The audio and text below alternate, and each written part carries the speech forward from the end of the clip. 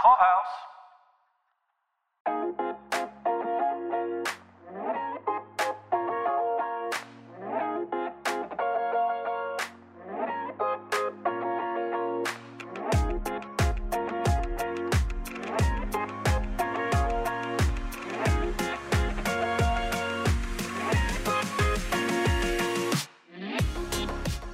Welcome to Decorating the Set from Hollywood to Your Home with your hosts, Beth Kushnick and Caroline Daly.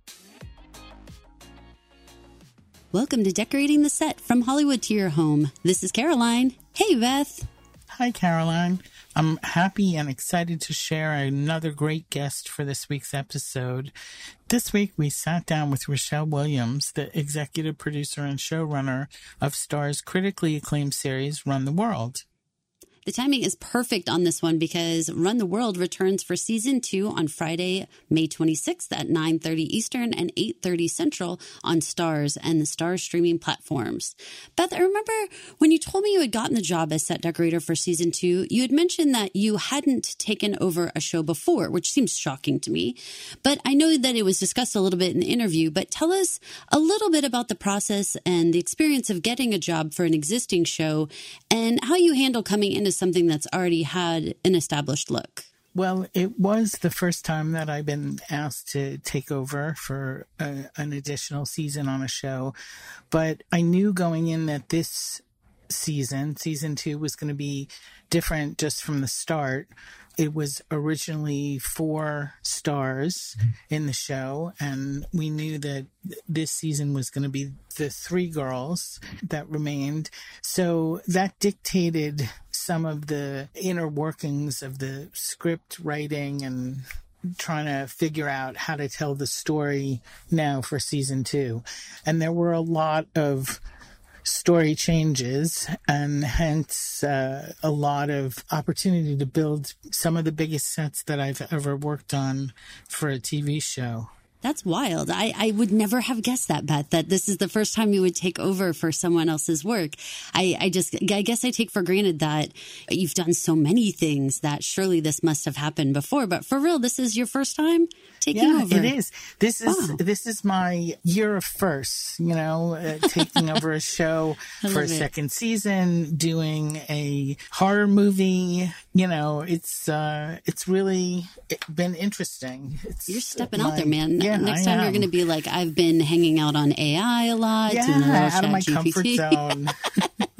I love it. Well, this week's guest, Rachelle Williams, was also new to the series this season. What impressed you most about Rachelle and seeing her work as not only an EP, but also the new showrunner? Well, from the start, she was totally a calming influence on everybody.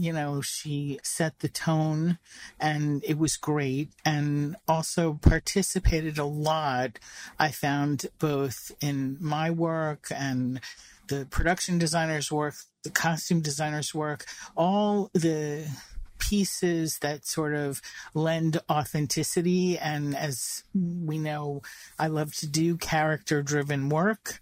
So I thought that was really something to have someone so involved. And she was really collaborative.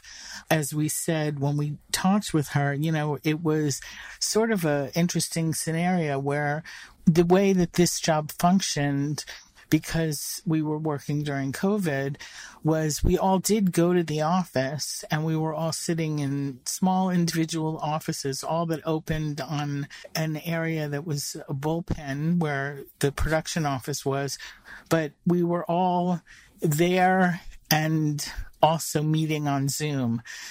Was sort of the best of both worlds, something that I hadn't experienced before, because you knew that if you really needed someone, they were right there. But we did the Zoom thing, which works really well. And I think the best thing about working on that job was just the collaboration was so nice with everybody, every department. I love when you said that she was like a really calming influence. That type of person is so welcome on those types of jobs that are so busy and chaotic. Have like a big warm blanket come on. You're like, yay. That's her personality and her style. It's wonderful.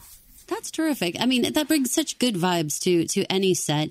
And I know for you, you said, like, you know, this year you've had a lot of new things, but really the last 3 years, really since 2020, every day seems to be something new that you have to adjust within your job. Yes. So, I mean, looking at this challenge of this show, was there something new that you did with your set deck work on Run the World that you could elaborate a little bit for our listeners? There was, I think, telling the story of 3 young women in Harlem is a new story for me to tell and to put my eye on and my concept of style on.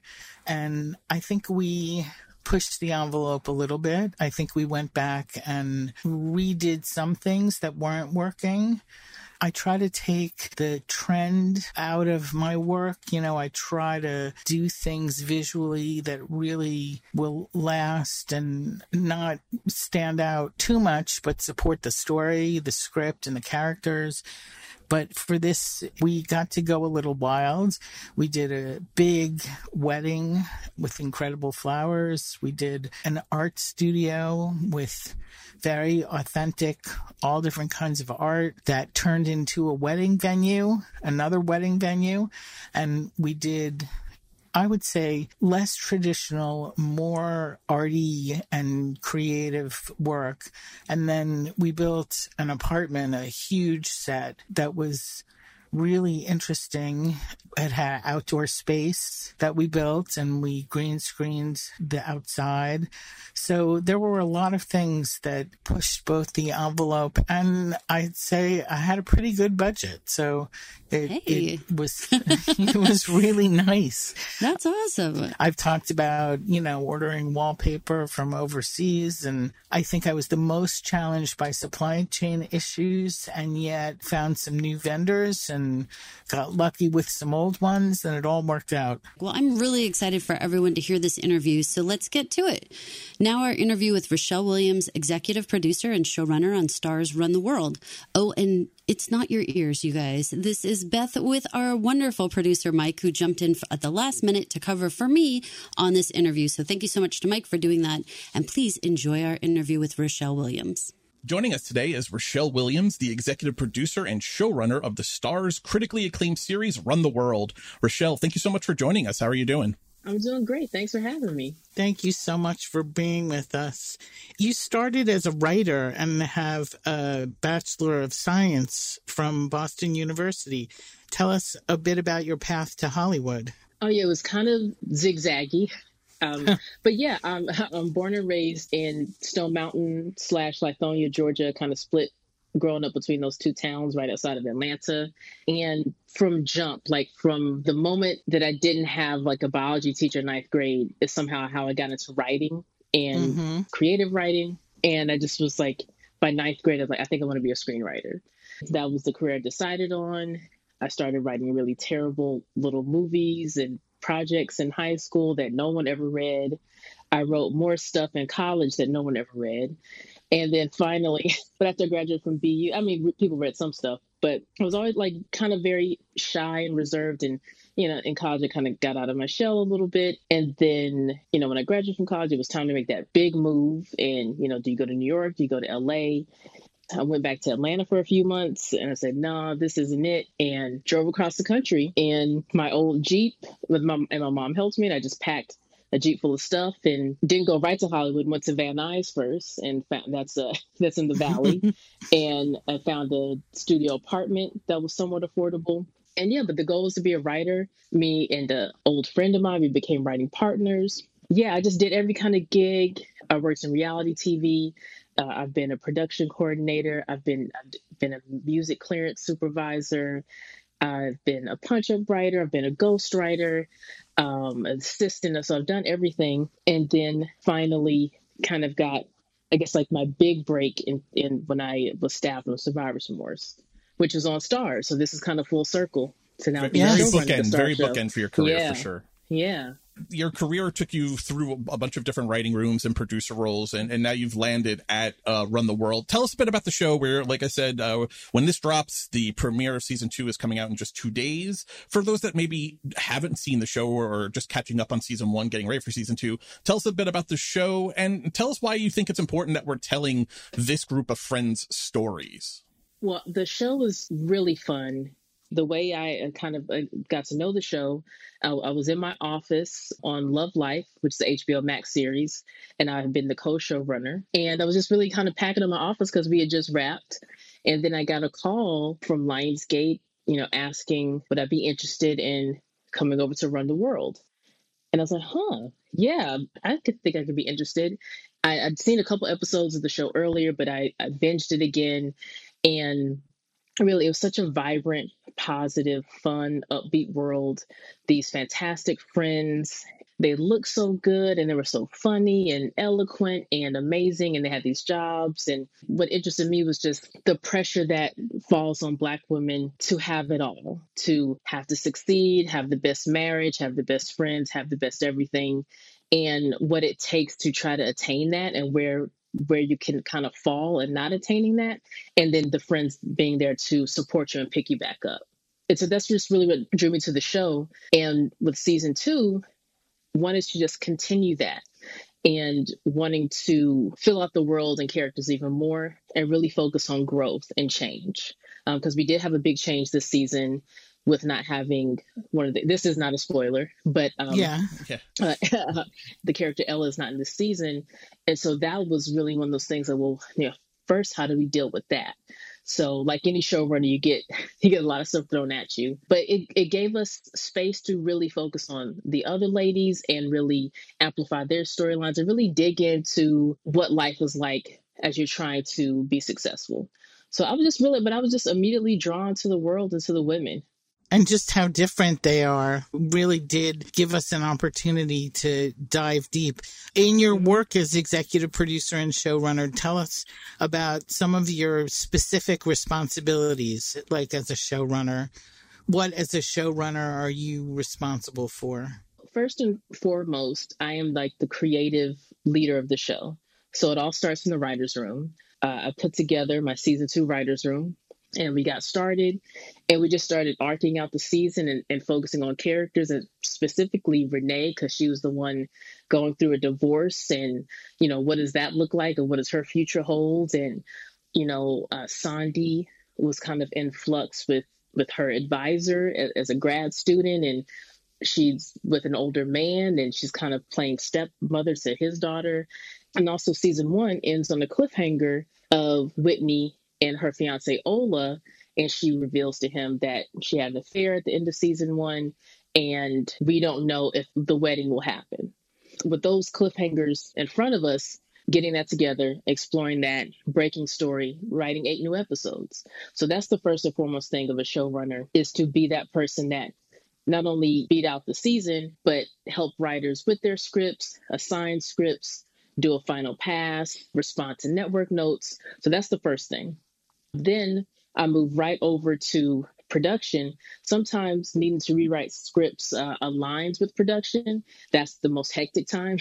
Yes, it is. But so then, I moved to New York and got episodes in place. And then you meet with the directors and you meet with all the department heads. We had a wonderful production designer, Michael Fitzgerald. And he was, I think we really bonded because we were both new to the team. He was not the season 1 production designer. I was not the season 1 showrunner.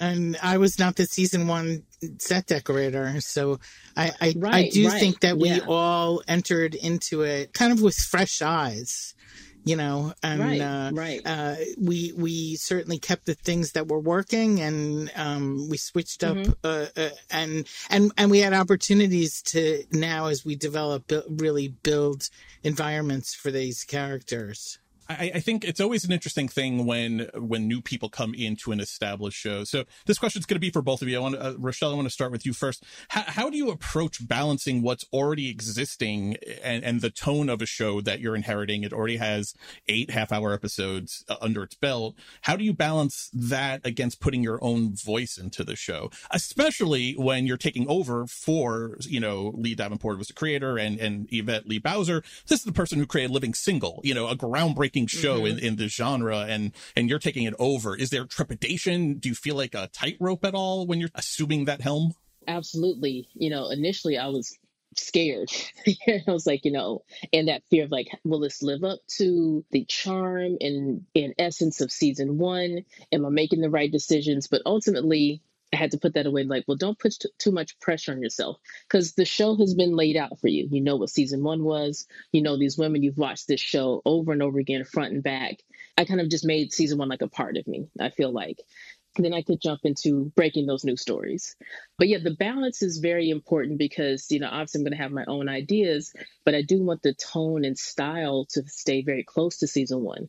I don't want it to feel like a showrunner change. I want the show, like any show, I think all shows get better season by season. I kind of was thinking about shows like Seinfeld or Friends or even Living Single and Martin and all these, sitcoms where season 1 is still finding itself, is still figuring out what works. And then season 2, it feels more like a well-oiled machine. Right. That's that seamless transition behind the scenes. Right. So taking all the good of season 1 and keeping all that, and then trying to elevate the show to a story that's really getting really deep with the women, really exploring who they are as they continue in their 30s and those life changes. So yeah, I think it's pretty well balanced season 2. You've kind of come up in the new world order of 8 episode seasons, 10 episode seasons. Do you ever think to yourself, man, I wish I had, a 22, 24 episode season like Martin or Living Single or Friends or Seinfeld would have had to get it all right and work out the kinks? It has to be more pressure with so little time to get it done and tell that story. I still would never wish for 22 episodes as a showrunner.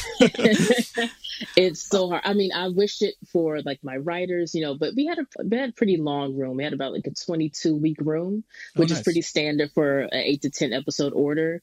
But yeah, my whole career was spent like doing, okay, this room is 20 weeks, but this one's 16 weeks. This one's 10 weeks. This one's 14 weeks, So yeah, I was really just a gigging writer up until I got Love Life. So, but I'd worked on the sitcom. I worked on the show Mixed Dish. That was 23 episodes. And even I was just a, producer on the show, and I, just covering set a few times and being in the trenches, and like, it's just endless, and I went on maternity leave and the show was still going. I was like, that's how long the show is. I took 8 weeks off to have a baby, and I come back and we still have 8 episodes left. Only a set decorator likes a 22 or 23 episode season, because you always are balancing the budget by pushing it to the next episode. So when you have 22 chances to defray the costs, it's much better. You're all about the amortization of it all. Yeah, totally. The amort budget. Well, Beth, I mean, the question goes for you as well. Coming into a show that's already established, there's a look, there's a feel. The production design is the production design, but as a set decorator, we talk every week on this podcast about the intimate objects that you put into the set that make it feel lived in and make that world feel real. How do you go about coming into an existing established look of a show against making changes and putting your own spin on things? I've never been in that situation, believe it or not. So both Michael and I decided to, of course, do it with respect, but also put our personal spin on things. And I think the biggest change that we might have made visually had a lot to do with color and scale. We were also in new stages, and it gave us a chance to expand sets and change them around. In the first season, you learn from everybody's point of view, whether it's, we had our brilliant costume designer, Pat Field, to our DPs, to everyone, sort of what works and what doesn't. And you want to give them the most functional standing sets in the hopes that the show show will come back and those sets will be standing for many years. And also, a different kind of take on locations sort of based on where we were, because we shot in Yonkers.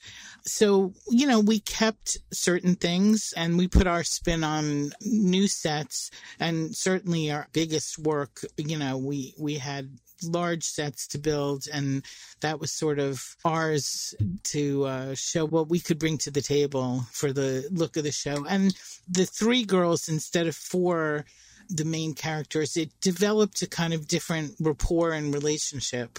And we worked very closely with the costume designer about who each one of them was, with their colors and their style. And, it was great because they're all incredibly dynamic looking, and their spaces reflected that. Yonkers, the Manhattan of Westchester County. I've always said that. Rachelle, when as showrunner, as an executive producer, but as a showrunner, you have to probably interact with all these departments, the set decorator, the production designer, costume maker, and bring that all together. How much are you inclined to input your voice into what they're doing, or do you rather kind of sit back and let them come to you? Collaboration versus forcing your will on those kinds of decisions. Well, I know I definitely never forced my will on anyone. I was very collaborative. Yes. But great department heads all around. If I bumped with anyone, it was probably wardrobe, and over little stuff. Let's not wear these earrings or these boots, or and right. They were a feisty group, and I loved them. But I love their style. And also, whenever I walked on set, I was always amazed. And I could see the collaboration between the departments, because one of my favorite setups was the cigar lounge. Mm-hmm. And that was on location, but the world that came into it was just brilliant. And then what's cool about it is that these leather chairs and this very cool lighting and the smoke, but also the guys are wearing bright colors against the leather. And it's just very, just gorgeous. It's just one of my favorite scenes, and just everything was very meticulous, particularly with night shoots or night scenes. So 2 of the apartments were sets from season 1, and one was a location apartment. So with them expanding on Sandy's and Renee's apartments this season, it just felt more comfortable. It felt easier to shoot in, and I feel like we got to kind of do more camera work in those apartments. They really explored and used every inch of the studio space. Yes, I think, sometimes they would come to me, particularly Michael, because, he wanted me to get my eyes on something. We would talk about the vision. But I'll say this, I did pretty much leave wardrobe, costume design alone, because I am not a fashionista by any means.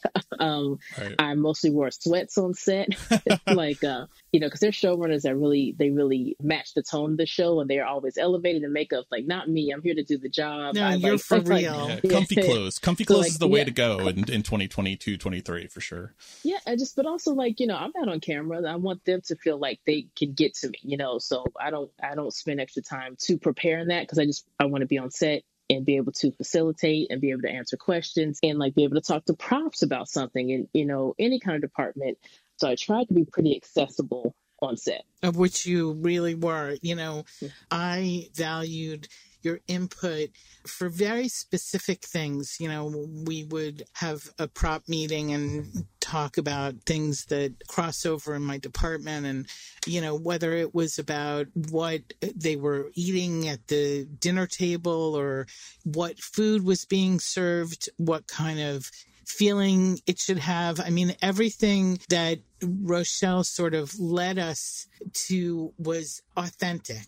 That was really, really important to Michael and I, and we got such good feedback and such good input about that wouldn't happen in that family, or we did a funeral home, that, whatever it was, just the tone be right. And that was something that I always try to achieve in character-laden dressing.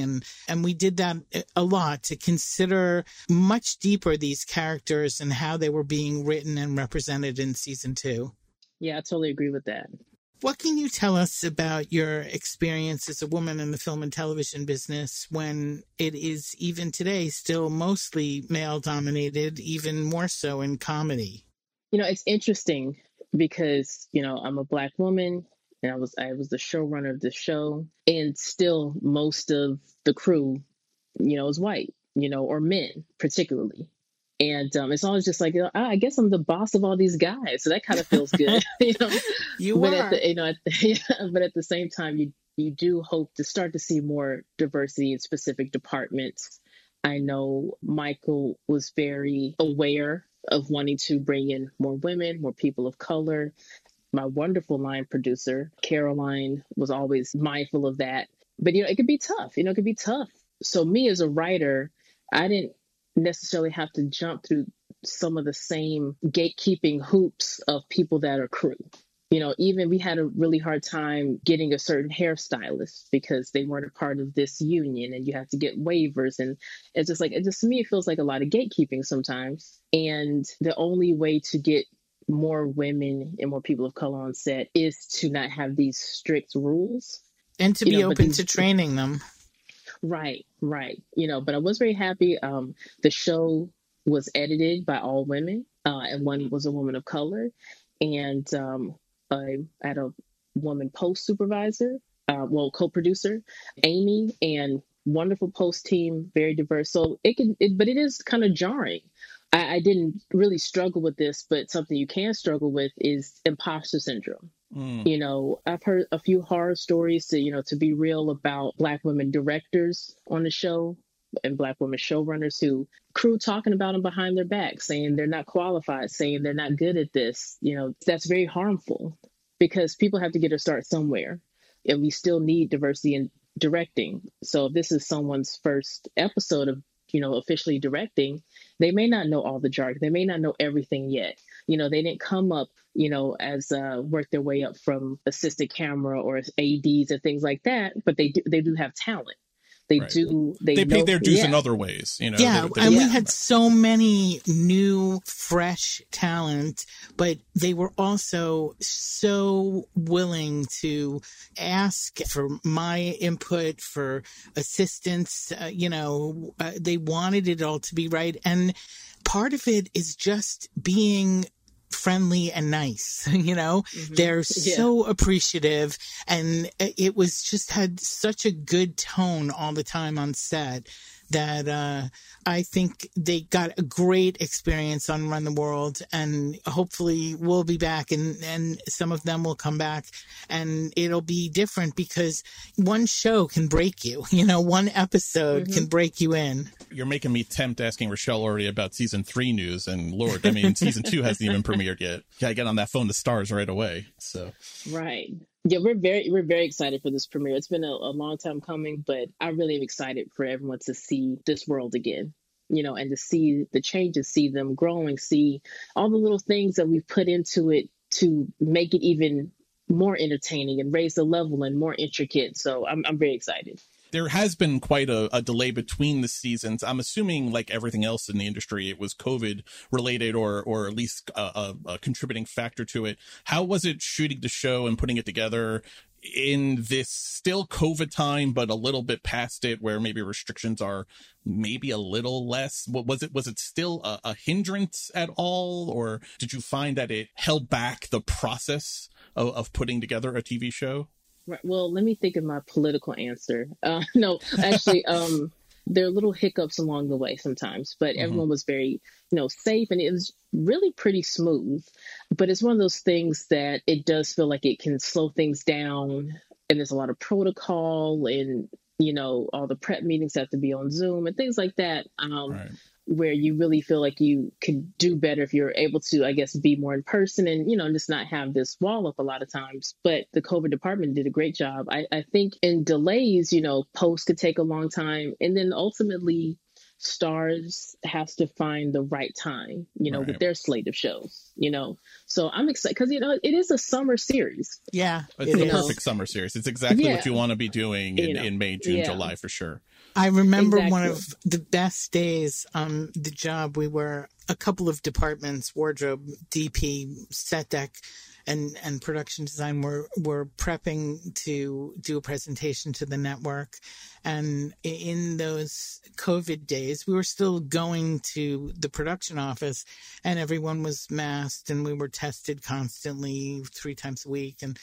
But we all went into our individual offices and went on Zoom for this meeting.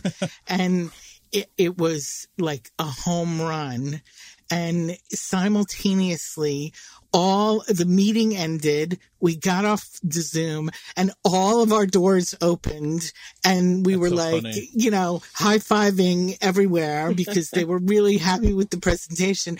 And it was the weirdest, most awkward thing that we were just all separated and then we were all together. Let's gather to be isolated. Yeah, exactly. Did you run the writer's room virtually, or were you actually gathered all together?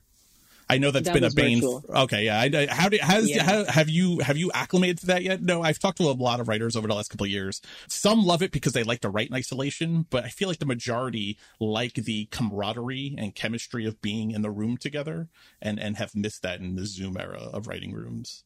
Yeah, I love the Zoom room because I'm a mom. I have a toddler. Nice. I'm tired of driving. LA's a giant city, especially too for meetings and things, because there's so many meetings in Hollywood that could have been an email. So right. At least it was just a Zoom. But also I knew a few of my writers before, and we did get together for dinner. It still felt very warm, even on the Zoom, because it was just a really great group. So these writers are just I looked forward to getting on Zoom, and we were efficient and we were having fun. So the Run the World Writers Room was my third Zoom room. My first one was the show on True TV called Tacoma FD, and it was their first Zoom room too. And I remember when the pandemic happened, though, I was out of work because I was on another maternity leave. And then when I got back into it, I was starting to get jealous. Everyone's in a Zoom room. I want to be in a Zoom room because my last room was in person. And it went okay. And then the next one was Love Life, and that was a Zoom room. That one was okay, too. That one was more difficult because it was a very tough story to break. Right. But I'm glad we weren't in person because I felt like we would have been there till 10, 11 o'clock a lot of times had it not been for Zoom. But we figured that out. And so with Run the World, I kind of knew how to do the Zoom room, how to make it personable, how to make it work. But, of course, I miss the camaraderie and the snacks and the free lunch. And, There's only so much sweet green you can eat every day, though. Or, right. So. I mean, I think I've said this before, but in a way, the Zoom process helps what I do, what the production designer does, because it really focuses everyone's attention on the visual, and we share the screen, and it makes it really actually incredibly efficient. That aspect of it, that everyone gets to approve and see and weigh in, all looking at the same stuff at once. It's, has its issues in reality when you're dressing a set and stuff and acquiring set decoration. But those meetings are really efficient. I want to talk a little bit about your writing process, if that's okay, Rachelle. I don't think people appreciate how hard it is to write good comedy that feels natural, and even more so good dramedy that mixes that drama elements and comedy elements and doesn't hinder the narrative. How do you go about breaking your stories? How much are you actively thinking about making it fun or funny without the show is not, telling jokes every 30 seconds, but there is a comedic element to it, a dramedy element to it. How do you go about that process and finding that balance when you're breaking story? Yeah, you never want it to feel too written, but jokes come from character. So if the character is well defined, their POV, then those jokes come naturally versus feeling forced or anything. So I think the drama part, I felt it was easier to craft because we did have season 1 and we have these cliffhangers. So goal is let's pay some of these things off and let's set up some new things. First, kind of breaking the season arc. Where do you want Renee to end up at the end of the season? Where do you want Sandy? Where do you want Whitney to end up? And how did they get there? And just every little piece of their journey, from being insecure about a breakup to finding yourself, in your loneliness and figuring some stuff out. But a breakup can be funny. A breakup can be, all these things, your reactions to them. So I think, just kind of mapping out the season first, just like, okay, this is where we want to go. And then the specifics of every episode. Okay, well, what's the story here? What's the story we're trying to tell? Okay, so this story is about reinvention. So that's the theme of this episode, or this one is about coming into your own, so like that's the story you want to tell for Sandy, for example. Like episode 3 is a great episode about Sandy, like, oh, do I not need to be under this professor? And, kind of her starting to spread her wings and realize who she is. So hitting those thematic marks, helping us break the story and giving okay, so what happens? And then, just breaking the episode and then outlining it and putting some jokes in the outline, getting that outline approved, and then just having fun writing the script. We got it all laid out. So then you just kind of have fun with the dialogue and kind of, the little scenes and jokes that kind of don't connect to the story, but like a little runner or a little, so I guess my process is just to really have fun with it, but make sure that it's all tracking. Now, this show airs on Starz. It's not on network TV. It's not basic cable.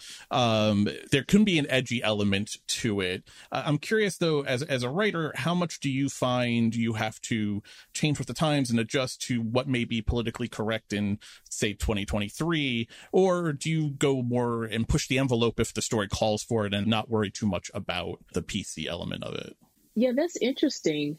Because, I think if the story requires something that is risky or erotic or whatever that is, if it's a sex scene, if it's, a crazy moment, like I'm a big fan of the show P-Valley. Oh, yeah. And obviously, I know Run the World doesn't need those elements. It's like, okay, this is because I also, too, like, I always get kind of weirded out when there's too much sex in comedy. Like, I remember being in the theater seeing Wedding Crashers, and it's a very funny movie. But there's a sex scene where just all these women are falling back into the bed and their tops are off. And it's like, what is the point of this? Yeah. Like, just the male gaze, just appeal. Yeah.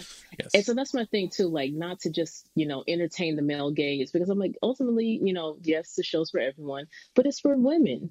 Yeah. It's for women. I've seen some of the men you have on that show though. And you're doing okay with the female gaze. I'm just saying. Right. I'm just saying. Yeah. We had fun on set. Oh yeah. I mean, absolutely. But that's who I care about first for this. Because there are all kinds of shows that can cater to men and women, a drama or relationship show, like one of my favorite shows is Happy Endings. And I'm just like, I know guys love happiness and women, so that's the thing, like this relationships. But for Run the World, I want, black women are the center and they're the core audience. And that's why I really want to enjoy it.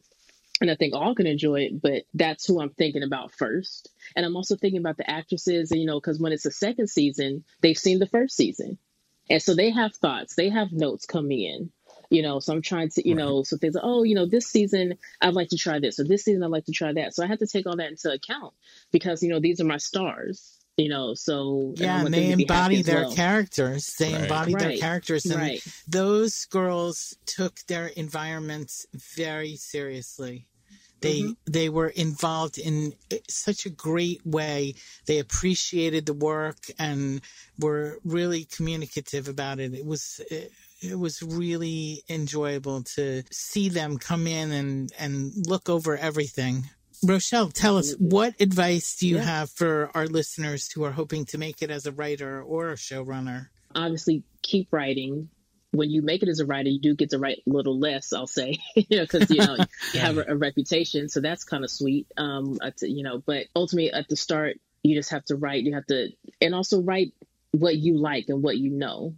I think there's a lot of writers that try to follow trends and like, oh, everyone's doing this. Well, I'll come up with this, I'll do this. And it's like, no, because the pages won't be genuine. Like I can tell. I'm actually teaching a screenwriting class at BU, and you got to be passionate about the subject. That's going to come through. That's the main thing.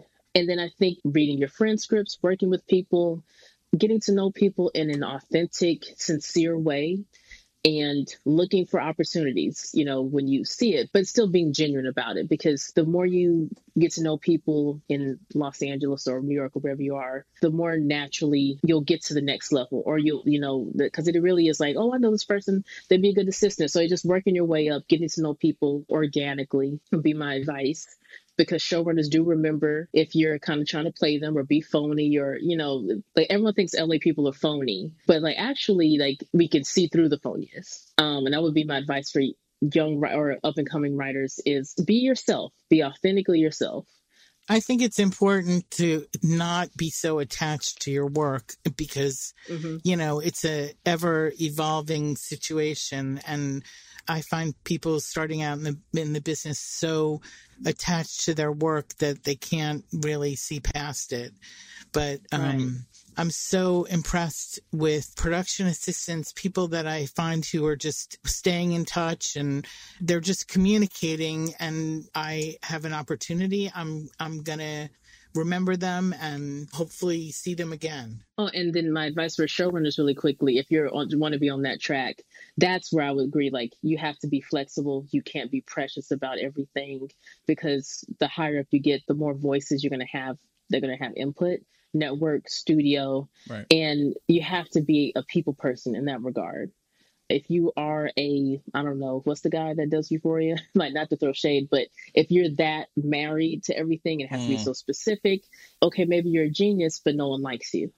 So right. I would say finding that balance, and if you want to be a tyrant, you might want to make a movie, because TV is a little different. And people, we put a lot of hours into this, and you really want to have a great environment on set and in your writer's room. Right. And with your network, because they're the ones that are going to tell you if you get another season or not.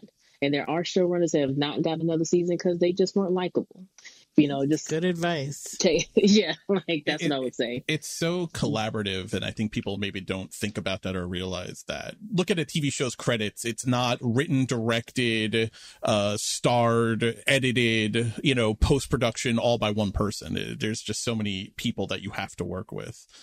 So know who you are, but for sure be collaborative. Seems like fantastic advice. Not just in Hollywood. I think in almost every profession, being collaborative and trying to be likable and someone who can work with others is just good life advice. So yeah. We'd love to spill the tea here. We're going to let you go in a second. We've kept you really longer than I thought we were going to go. But we love to spill the tea. So we would love if you could tell us, without being spoilery, any behind the scenes stories you want to share, or a favorite memory from shooting the season that comes to mind. Just some like behind the scenes tidbit that you think about as you're done with the show now for the season and we're getting ready to watch it. What can listeners take away? One of my favorite moments was we were shooting an episode, and one of the actresses realized we were in the same house as where they shot Boomerang, Marcus's apartment. Oh, that's cool. And what's funny, because I was telling Michael, our production designer, knew I'd been like obsessed with that apartment. I even sent him like pictures of like, okay, I think this should look like this, and it was always Eddie Murphy's apartment from Boomerang. That was always like my reference. And then to shoot there, we were just like freaking out, like, oh, this is where Marcus and Halle Berry, So that was really fun to get hyped up about a location. But yeah, in terms of the season, be prepared for, I think, some big changes and surprises.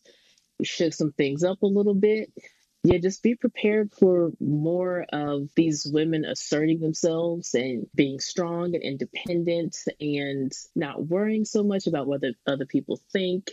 I just think thematically, because that's the thing too, like I'm 38 now. And, when I think about being in my very early 30s, I was insecure and, wanted to try and fit in and all these things. But as I got older and more established, it's like, you really just have to be yourself.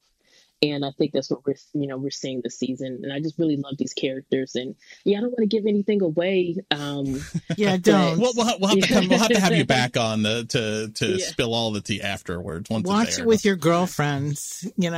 Watch it with your girlfriends. Really, Beth. I will say what my favorite episode is this season. Ooh. My favorite episode is episode 4, written by Kalichi Urama. I love that episode so much. That's probably my favorite. That's like the mid-season episode too. Mm-hmm. Those are always the good ones. Ones. Beth, I know you like to hide items around the set as like your own little personal Easter eggs. Is there anything that you did on this show that you can tell us, or that you want to tell us, or that we should be on the lookout for? you know what we did on this show is we had a certain amount of stage space. I think the biggest thing that we pulled off, which will be hard to tell, although people can check out my Instagram and I might give you some hints, but literally we built sets and then turned them over practically overnight to be something else. Like we built a therapist's office and the next day it was someone's workout room, and we built a funeral home and the next day it was something else. And we used the configuration and, Michael did an incredible job of figuring out how we could take those four walls and re-wallpaper them or repaint them and put in different floor covering and use it again. So it gave us an opportunity as a company to spend more time at the stage, which is always good in COVID times especially. But we did a lot of our own interdepartmental magic, I think. Those were more of our kind of inner tricks of the trade, but they really worked. I love I love TV magic. How can you not be romantic about television when you hear stuff like that? It's the best. No, it was an amazing crew. They were all amazing. I walked into just professionals, so my job was easy. Everyone knew what they were doing. I gave them a vision. Okay, let's make sure the art's kind of this. I want to skew more, African and this kind of art. And they found everything that they needed. So this was just a crack squad. So so thank you, Beth. And it made my job easy. So y'all are rock stars. Thank you so much for joining us today. If people want to follow you on social media, where can they find you? I'm sometimes on Twitter, usually tweeting about Love is Blind, but so that's your timeline is very filled with Love is Blind right now. Yeah, or complaining, but at Rachelle RW I'm on Twitter, and that's the only one that's public right now. Okay, good. I love that. Rachelle, again, thank you for joining us today. Listeners, make sure you mark your calendars. Run the World returns for season 2 on Friday, May 26th at 9:30 Eastern Pacific Time, 8:30 Central. New episodes will also become available at midnight Eastern Time via the Starz app and all of Starz's streaming and on-demand platforms. Rachelle, thanks again, and good luck with the season, and hopefully we'll be back to talk about season 3 at some point. That'd be awesome. And you were great for Caroline. Yeah. Thank you. Thank you. Big shoes to fill. So I take that as a compliment. Thank you very much.